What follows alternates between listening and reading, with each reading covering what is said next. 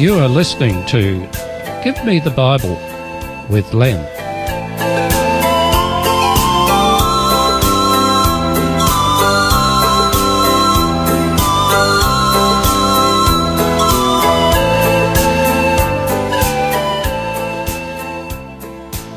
Today, we're going to look at evidence to show whether the Bible is true or not.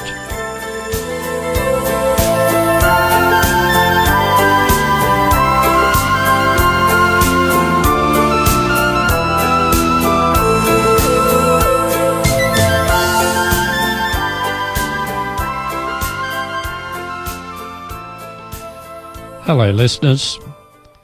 I'm glad you've tuned into the program Give Me the Bible today. It's my hope that you will be properly informed about this up-to-date yet ancient book. The Bible is full of wisdom and is worthy of our attention. It is a book like no other book. It has power, and many dead-end lives have been changed by it. In the last program, we considered some facts about the Bible and of how it is often called God's Word or the Word of God.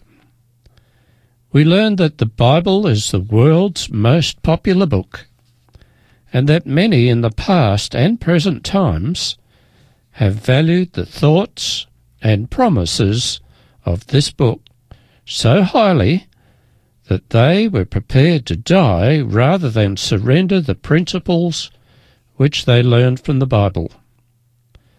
With that being said, the Bible is a most remarkable book. If it is indeed a book where God supplied the information which the various authors wrote down, then the book ought to be authentic and true. What is written must be believable and correct. Otherwise, the book is of little or no value. If it is not true, then all those millions of people who were martyred because of their faith and trust in the book have died in vain. Furthermore, if it is true, then those people who do not believe it have a problem. So today, let's see if the Bible is authentic and trustworthy. What is the evidence? And the evidence we're going to look at today is prophecy. A prophecy is a prediction. The authenticity of any prophet is whether or not the prophetic statements come to pass or not. It's quite simple. If the prophecies have consistently been fulfilled, then the prophet can be trusted. If the prophecy was not fulfilled, then the prophet is not worth listening to. There are many prophecies in the Bible, and covering a long period of time. Have those predictions come to pass or not?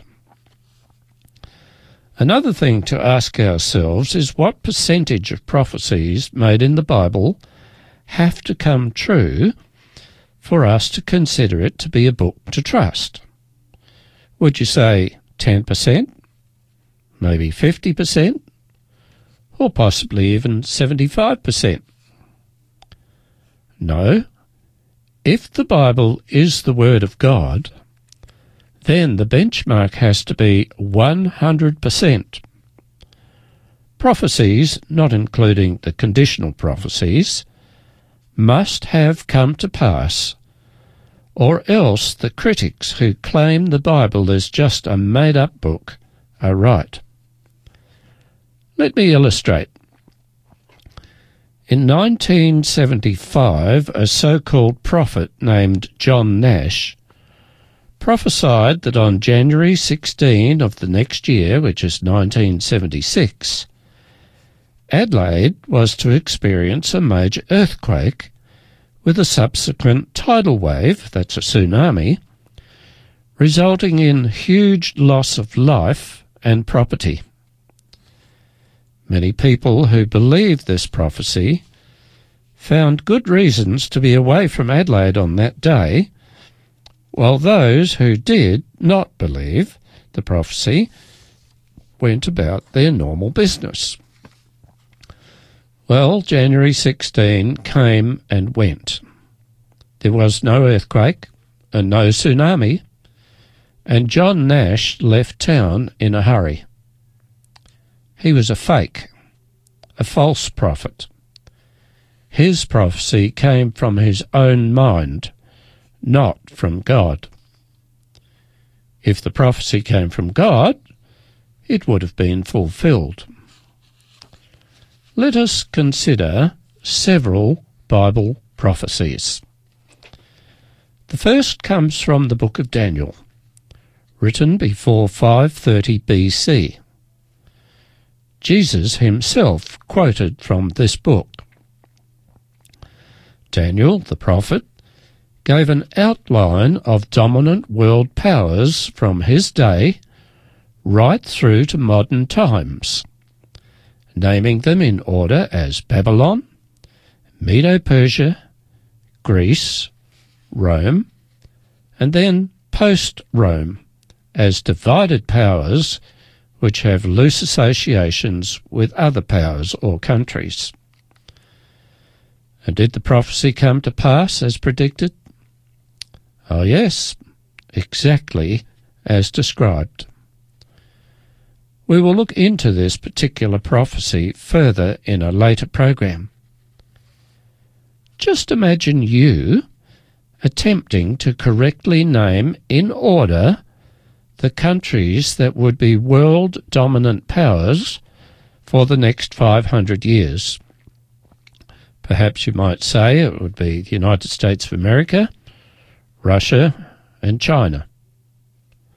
But maybe it could be New Zealand, Tonga, Bhutan, and Kiribati.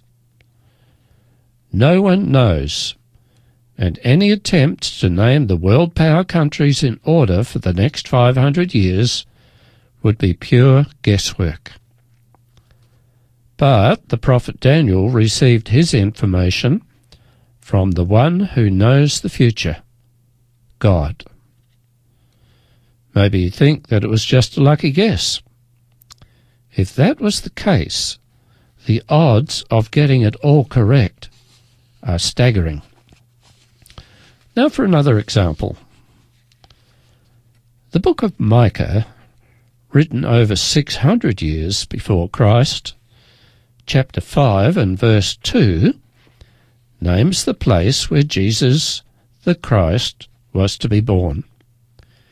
It is called Bethlehem Ephrathah.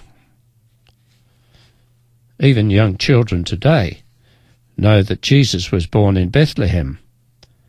But what most people do not realize is that the prophecy, made 6th century earlier, came to pass.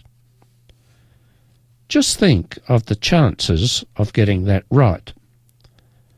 The mathematics of the odds is fairly simple.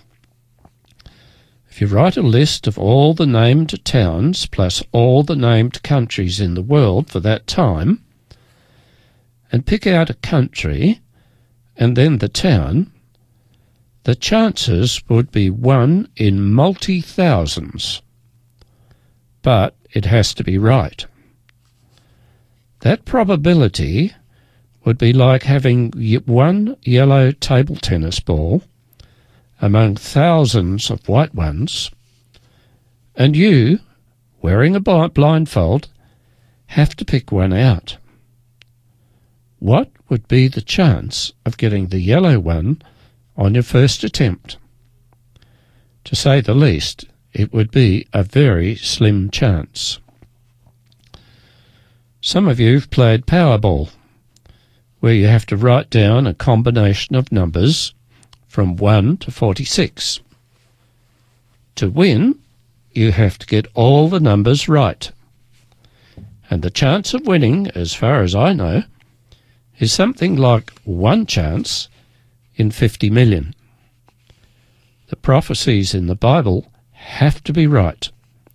Otherwise, there is no obligation to believe that the book is from God.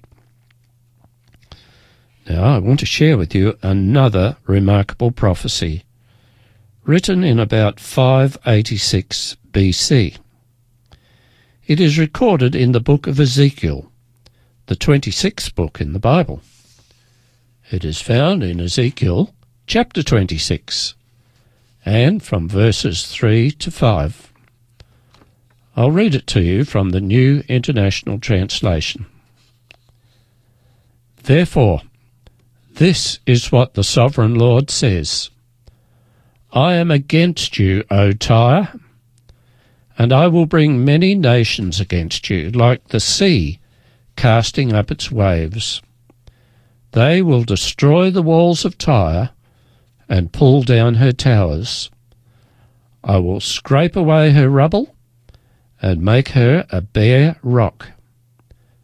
Out of the sea she will become a place to spread fish nets. For I have spoken, declares the Sovereign Lord. So, here are the main features of this prophecy. The city, Tyre, would be attacked by a series of other nations. The city would not be simply destroyed, but pulled down, that is, dismantled. The rubble and stones would be thrown into the sea.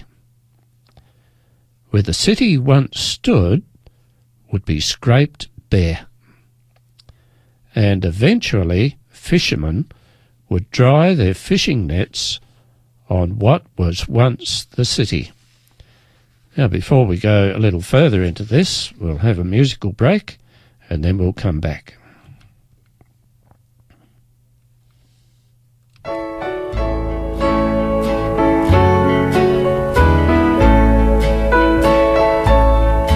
I have heard of a land on a faraway strand. 'Tis a beautiful home of the soul, built by Jesus on high. There we never shall die. 'Tis a land where we never grow old. Never grow old, never grow old, in a land where we'll never grow old.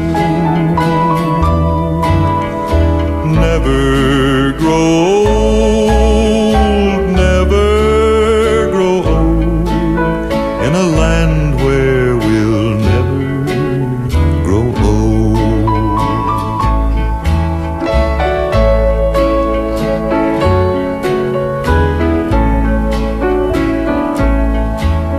When our work here is done, and the life crown is won, and our troubles and trials are o'er, all our sorrow will end, and our voices will blend with the loved ones who've gone on before.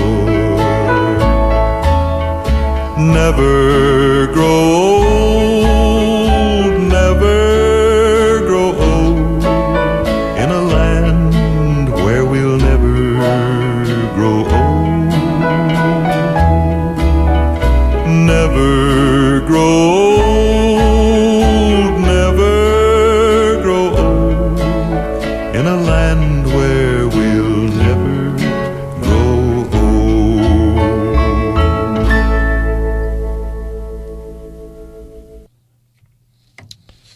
Well, just before the break, I read to you from the book of Ezekiel, chapter 26, and verse 26, and chapter 26 and verse 3 to 5, about the city of Tyre, where the Lord said, that Tyre was going to be destroyed, but in a special way. I'll just go through the features of this particular prophecy. That Tyre would be attacked by a series of other nations. The city would not be simply destroyed, but pulled down, that is, dismantled. The rubble and stones would be thrown into the sea. Where the city once stood would be scraped bare, and eventually fishermen would dry their fishing nets on what was once the city. Now Tyre was located on the coast of the Mediterranean Sea in what is now known as Lebanon. The city was first begun in about 2750 BC. It was situated in a beautiful location and was very prosperous, as it was a centre of trade. The city was divided into two sections, one section being on the mainland and the other on an island just under a kilometre off the coast. It was attacked a number of times, including by the Egyptians, the Achaemenids, the Babylonians, and by the Greeks, just as the prophecy described as like the waves of the sea. In 315 BC, that was 271 years after the prophecy was made, the Greeks, under the leadership of Alexander the Great, attacked mainland Tyre. The people fled across to the island where there were steep cliffs and where the people felt safe. Alexander ordered that mainland Tyre, sometimes referred to as Ushu, be dismantled and be thrown into the sea in order to make a causeway across to the island. So complete was the destruction of Tyre that the ground was scraped clean to get every bit of rock, stone, and soil to make the causeway. Alexander's attack was successful, and the island and its people were conquered. The old part of Tyre was never rebuilt. The modern city known as Tyre is now located not far from where the old city was. And what about the fishermen drying their nets? Yes, fishermen have for centuries laid out their nets on the rubble which once made up the walls and buildings of the city. Divers have taken underwater photographs of the causeway, and on those pictures you could see pillars and building stones that were once the city of Tyre. So every single aspect of the prophecy came to pass. That is very strong evidence that the Bible is a remarkable book and deserves to be trusted. One more example today, although there are many to choose from. Imagine you are to name a person who will be the dominant world leader in about 200 years' time. An impossible task, you say? Well, not impossible with God.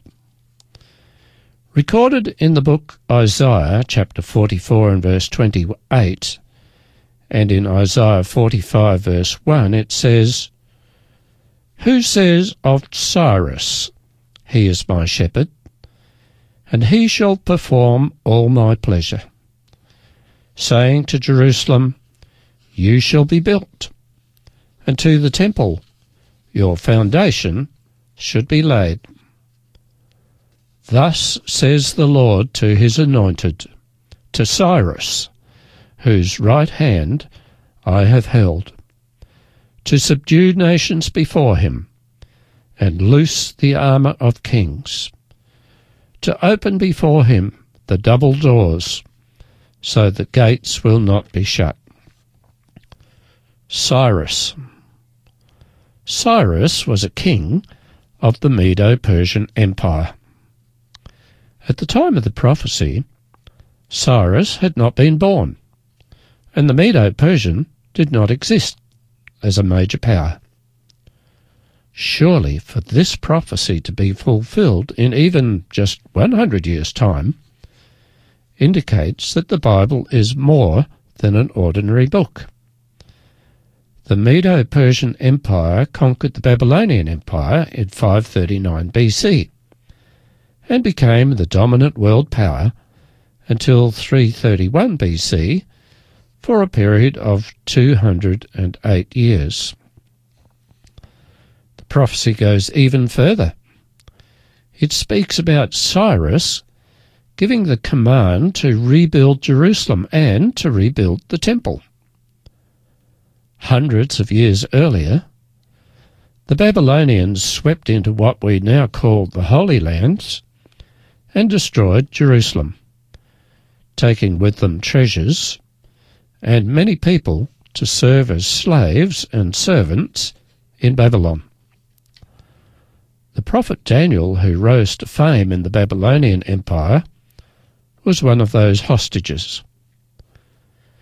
It was while Cyrus was king of the Medo-Persian Empire that he gave an order and provided assistance to some of the Jews living in Babylon to return to their homeland and begin to rebuild the city of Jerusalem, and especially the temple.